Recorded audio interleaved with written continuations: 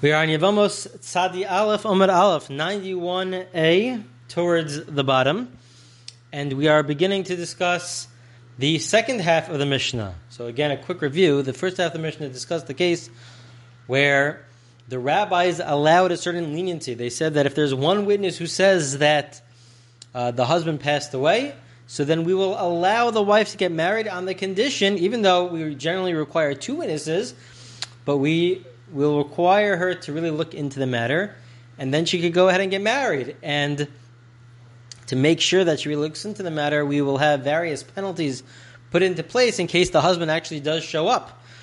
And so that's what we've been discussing for the last couple of recordings, some of these penalties. That's all with regards to the first half of the Mishnah. The second half of the Mishnah, or at least the second case of the Mishnah, says what happens if you have two witnesses. What happens if you have two witnesses who said the husband died? Now that is what's necessary, and now it's fulfilled on a biblical level as well.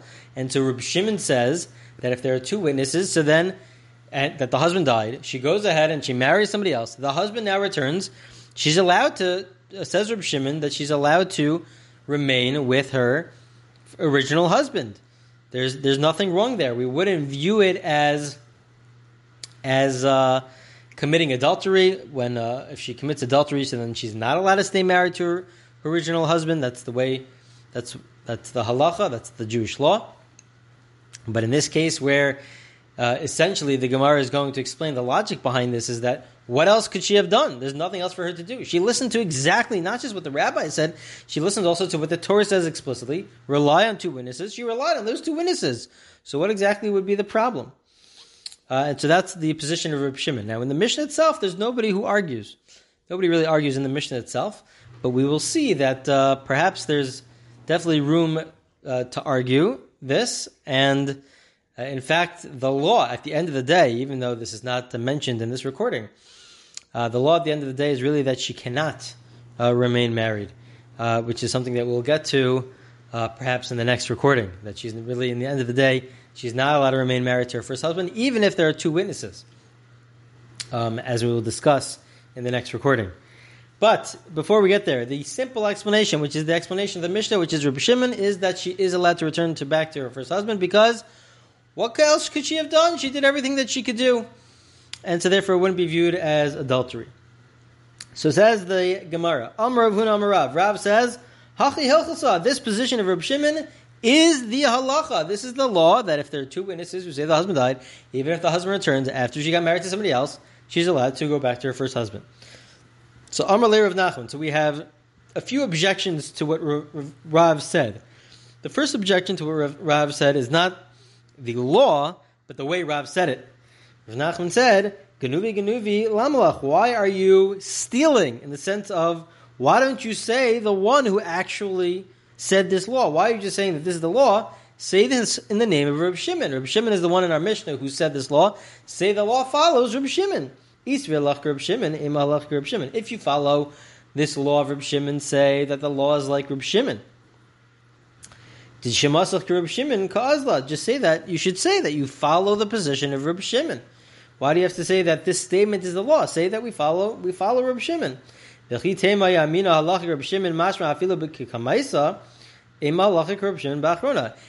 to tell me, you know what, Reb Shimon said a few other statements in our Mishnah. He also discussed some of the cases of what happens if there's only one witness who said that the husband died. Then some of the penalties don't apply. That's something that we discussed in the last recording. So Reb Shimon had multiple statements.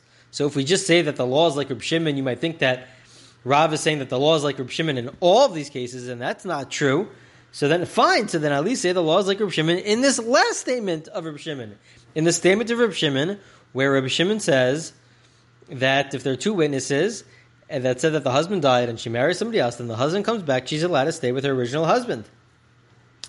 Why can't Rav just say that the law is like Reb Shimon in this last case? So the Gemara answers Kasha. You know what? It's a good question. It's a strong question. Why didn't Rav say this?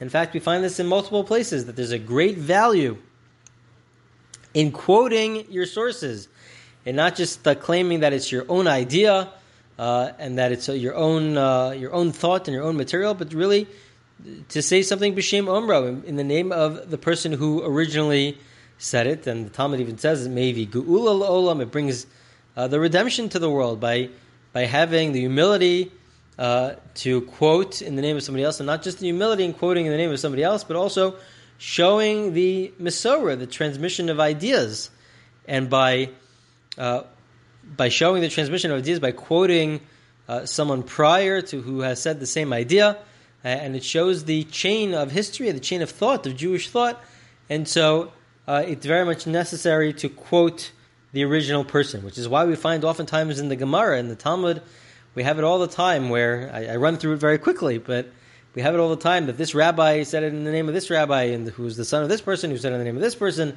Why do we have to have all of that? Just say what they say. Why do we need all that? Because it's really coming to highlight the Mesorah, the tradition that we have, and the chain which we've created, and how it's not just something which is made up, but it's something which has been passed along from generation to generation, preciously preserved, so that we have the ultimate truth. And so it's so important to quote in the name of the person that you're quoting from. That is what Rav Nachman said. Now comes Rav Sheshes. Rav Sheshes. Rav Sheshes says, he's not arguing Rav Nachman's point, but he says that to say that this is the law is not so simple. Why? Not because he disagrees with the law, but for a different reason. Amina Kinayim V'Shachar Rav Amar Lahashmaisa. He says Rav must have been falling asleep when he said this statement to say, this is the law. He must have been falling asleep. And some of the commentators, they point out this is not an insult to Rav, but it's really raising Rav. This is really showing how Rav is so great. It's impossible that he could have said such a statement because he's so great. It's impossible that he said this when he was so aware and so clear. Why? Why could he not have made such a statement? Halacha mechlal de pligi, my havalel meved, miansa ansa. His first claim, says Rav Sheshes, is that I don't understand. There's nobody who argues. Are you telling me that somebody actually argues on Rabbi Shimon? Rabbi Shimon says she's allowed to marry the first husband. Does anybody say that it's actually not allowed? Does anybody actually say that, you know what? She listened to what the Torah exactly said. She's relying on two witnesses here. Happens to be those two witnesses were wrong. The husband was alive the whole time. The husband returns. We're going to tell you this was a case of an ones. This was a case of where it was totally against, under duress, against her will. She had no idea that her husband was alive. So you're going to tell me that she can't return to her husband? Nobody argues this. You don't have to tell me the law is like this. When you tell me the law is like this, it implies that there are those who argue. Nobody argues in this case. So Rav cannot have said this. And so that's his first proof, based on this logical argument, to say that nobody argues. Now, the Gemara in the next recording will return back to this idea and question this idea. Is it really true? Just because, is it really true that we don't apply this principle? Maybe we would say that even though there's nothing that she could do, maybe she still is forbidden to marry her first husband. That is going to be debated in the next recording. But the rest of this recording will really focus on his second claim. His second claim is not just from a logical perspective. His first claim is from a logical perspective. It doesn't make sense to say that she cannot stay married to her first husband. This second argument is that I can even have proof to you that the other opinion, other than Reb Shimon, also agrees that she could go back to her first husband, that she's allowed to go back to her first husband. What's the proof? V'od Tanya, because we have the following brisa, which says as follows: Kol arayos shebetorah ein trichos heimenu get chutz meish shenisas al bezdin. It says that any form of arayos, any form of erva, of a forbidden relationship, let's say incest or any form of a forbidden relationship, adultery, it doesn't require a divorce document if they have a certain relationship. It doesn't require a divorce document, except for one case. What's that one case? That one case is our case where she gets married based on one witness. If it's based on one witness, so then she requires a divorce document. So why? Because you're relying, that's our Mishnah. That's what our Mishnah says, that you rely on one witness. And then the Beis Din says that even though in general we don't rely on one witness, you could get married, but there's certain penalties that occur, such as the fact that you require a divorce document. Even though halakhically you were never really married to the second husband because the first husband was always alive, but we still require a divorce document, and that's what this brisa is saying. But the brisa continues, and it says, we make the following deduction, that Api Beis Din hu debai gita, Api Edom lo bai gita. Specifically, when there's one witness and it's based on the court allowing her to get married, we require a divorce document. If it's based on two witnesses, we do not require a divorce document from the second husband. It's not required. And if we don't require a divorce document from the second husband, and we do if there's just one witness, so then we also allow her to stay married to the first husband. It seems to be there's a connection between the two. We don't require a divorce document from the second husband, and also she's allowed to remain married to her first husband. And so we see she's allowed to remain married to her first husband. That's what the Brisa says. Now the question is, who's the author of this Brisa? Who is the author of this Brisa? The Gemara says it cannot be Reb Shimon. It must be somebody else other than Reb Shimon. Why? Because the Gemara explains as follows. It must be somebody else. Why can't it be Reb Shimon? Right now it fits exactly with Reb Shimon, but why can't it be him? Money. Reb Shimon al pi bezdin mi bayiget. According to Reb Shimon, the Gemara now wants to make the following claim. According to Reb Shimon, even if there's just one witness who said the husband died, and then she marries somebody else, and then the husband appears, Reb Shimon is of the opinion against our Mishnah that Reb Shimon seems to hold that we do not require a divorce document even in that case from the second husband. It's not required. You don't need a divorce document. How do we know that this is the position of Reb Shimon? It's not found in our Mishnah, and it definitely is the position of our Mishnah. It definitely is the position of this Brisa that we just quoted, because the following proof, Vatani Reb Shimon Omer, Asu Bezdin B'harasan Kizadon Ish B'isha. Al Pi Edim Kishigas Ish B'isha V'idi Lo Bayiget. Reb Shimon says that when we have the Bezdin, the court announced that based on one witness she's allowed to go ahead and get married, we view that as though and then the husband comes back. Well, she was supposed to look into the matter on her own. She doesn't seem like she did such a great job at that, and so therefore we say it's as if she intentionally committed adultery. It's like she intentionally committed adultery. If there are two witnesses, it was by accident. Everything was by accident, but in the end of the day, it was based on adultery. The implication that we're having right now is that the fact that he compares it to adultery, purely like adultery, and not like a new marriage. Why does he do that? It seems as though the reason why he does this is to say, we don't require a divorce document from the second husband. It wasn't really the second husband. She was married to the first husband the whole time. Whether it's based on one witness or two witnesses that says that the husband died, in the end of the day, the husband came back.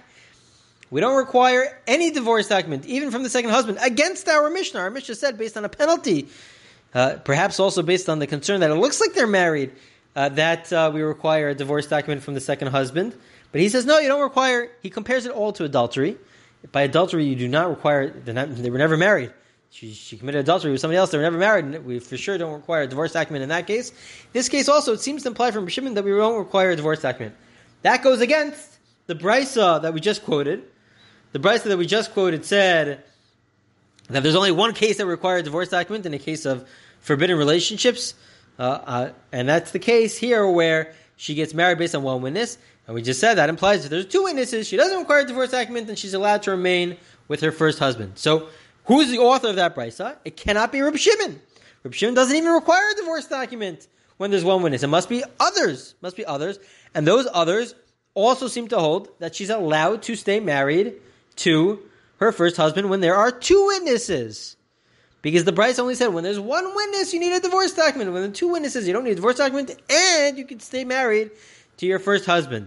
So that seems to imply that even those who disagree with Reb Shimon, they are also of the opinion, in the end of the day, they still also agree that if there are two witnesses, you're allowed to remain with your original husband. So Reb Sheshes here, from his first question, is coming from a logical argument. His second question is coming from the proof. We have a Brisa. We don't know who the author of the Brisa is. It can't be Reb Shimon, because Reb Shimon says you never need a divorce document. It must be somebody else. And this other person, or group of people, they seem to hold, they agree in the end of the day that if there are two witnesses, she's allowed to remain with her first husband. So the Gemara to this question will have, I believe, four different, with regards to the second question, not the logical argument, but with regards to the second question, we'll try to prove in four different ways. Three of the ways they'll say, no, Reb Shimon didn't really mean what we thought he meant. Really, he also requires a divorce document, and he could also be the author of this Brisa. It's not somebody else.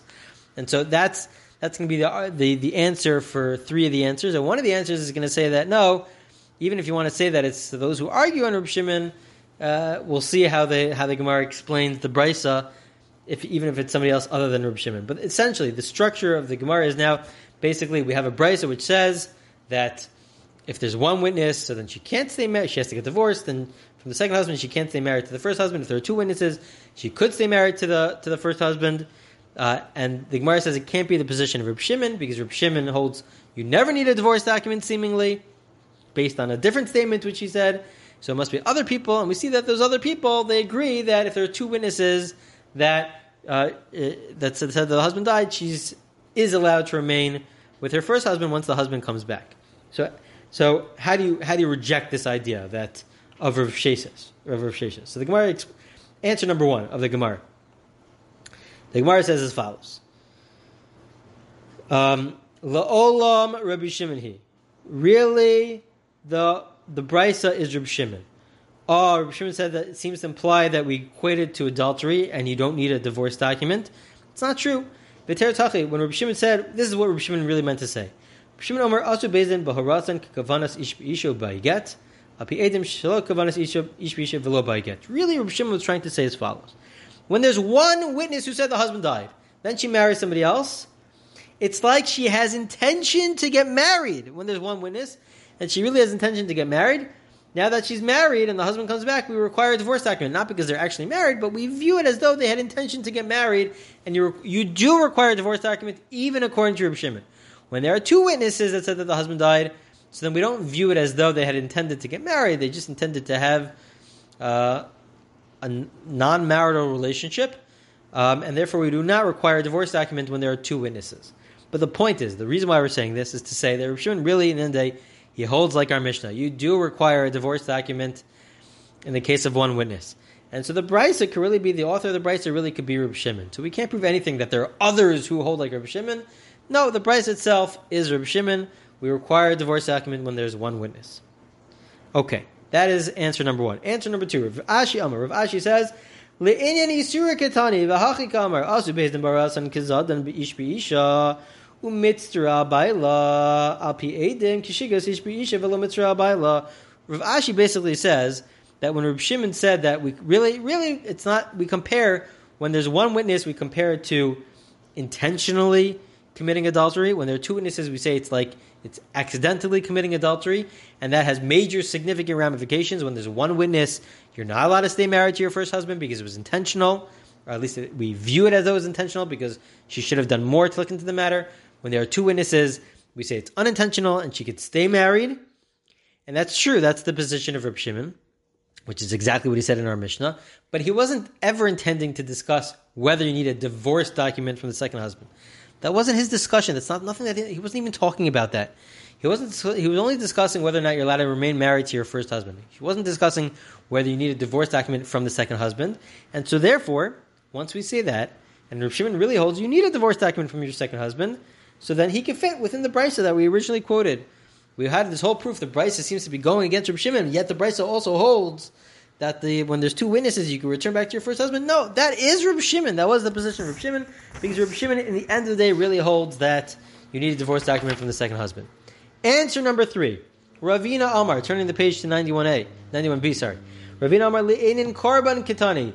When Reb Shimon said his statement about comparing the two witnesses to one witness, that had only to do with bringing sacrifices.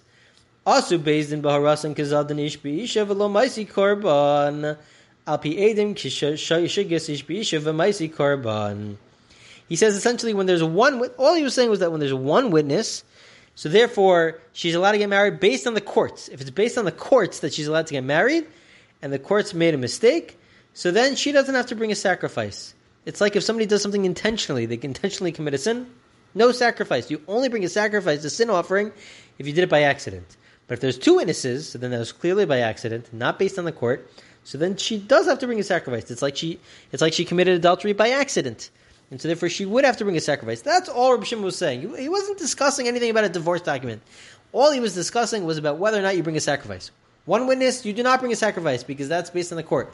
Two witnesses, it's like an accident, and then you would have to bring a sacrifice.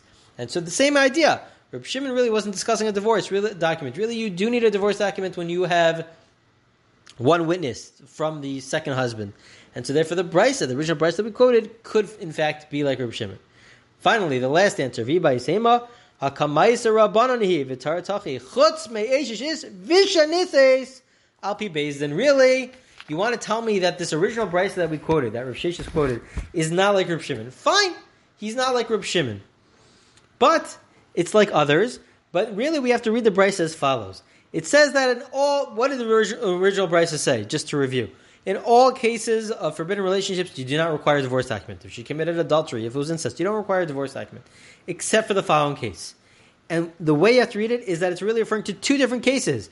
Chutz me'echish vishenesis al pi bezdin. Except for the case of adultery, meaning, what is the case of adultery that we're talking about? Specifically, if there are two witnesses.